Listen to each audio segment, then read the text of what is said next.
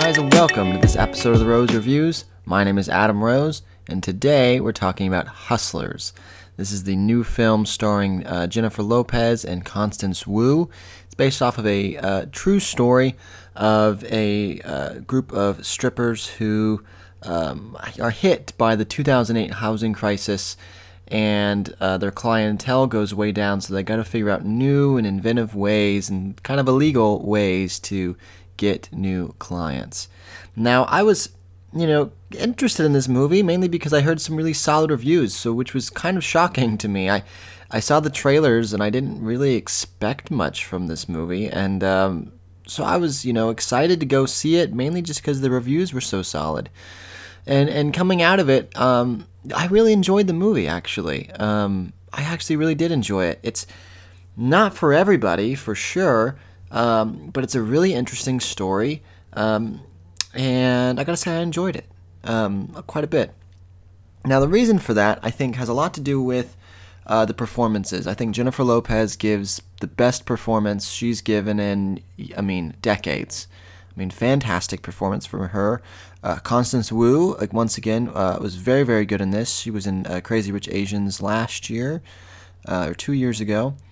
And, it was a really good story. The real crux of this story isn't really the fact that they're strippers. That's part of it, but the real big chunk of it is this relationship between Jennifer Lopez and Constance Wu. That's really the crux of this, is that relationship.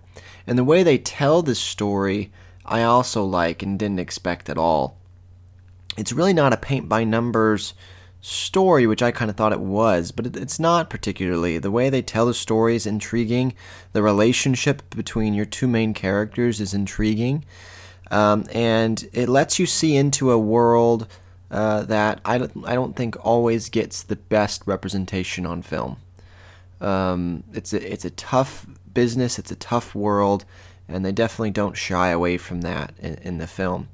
So I gotta say, what really lands for me is the direction. I like the way the director decided to shoot the movie, and I also like the fact that the order and editing in which they put the film together, I thought really worked for me. I thought the performances were very strong. This is one of those films that if you don't care about your two main characters and their relationship, the rest of the film won't work. It won't work. And in this film, it does work. And you get the main group of girls towards the middle/end of the film, and they have great chemistry together. I bought it, and I thought it worked really well. So it's hard to recommend. This is a tricky film because I would say I would recommend you see it. If you see the trailer and you're interested, I think you'll enjoy it. If you see the trailer and you go, I don't really want it, then it's hard to say if it'll change your mind or not. I think you can probably wait for it for streaming. There's nothing polarizing about this film that makes you have to go see it out in theaters. The visuals aren't there for that. Don't get me wrong, I like the theater experience, but there's nothing that I think in this film requires you to go out to theaters to see it.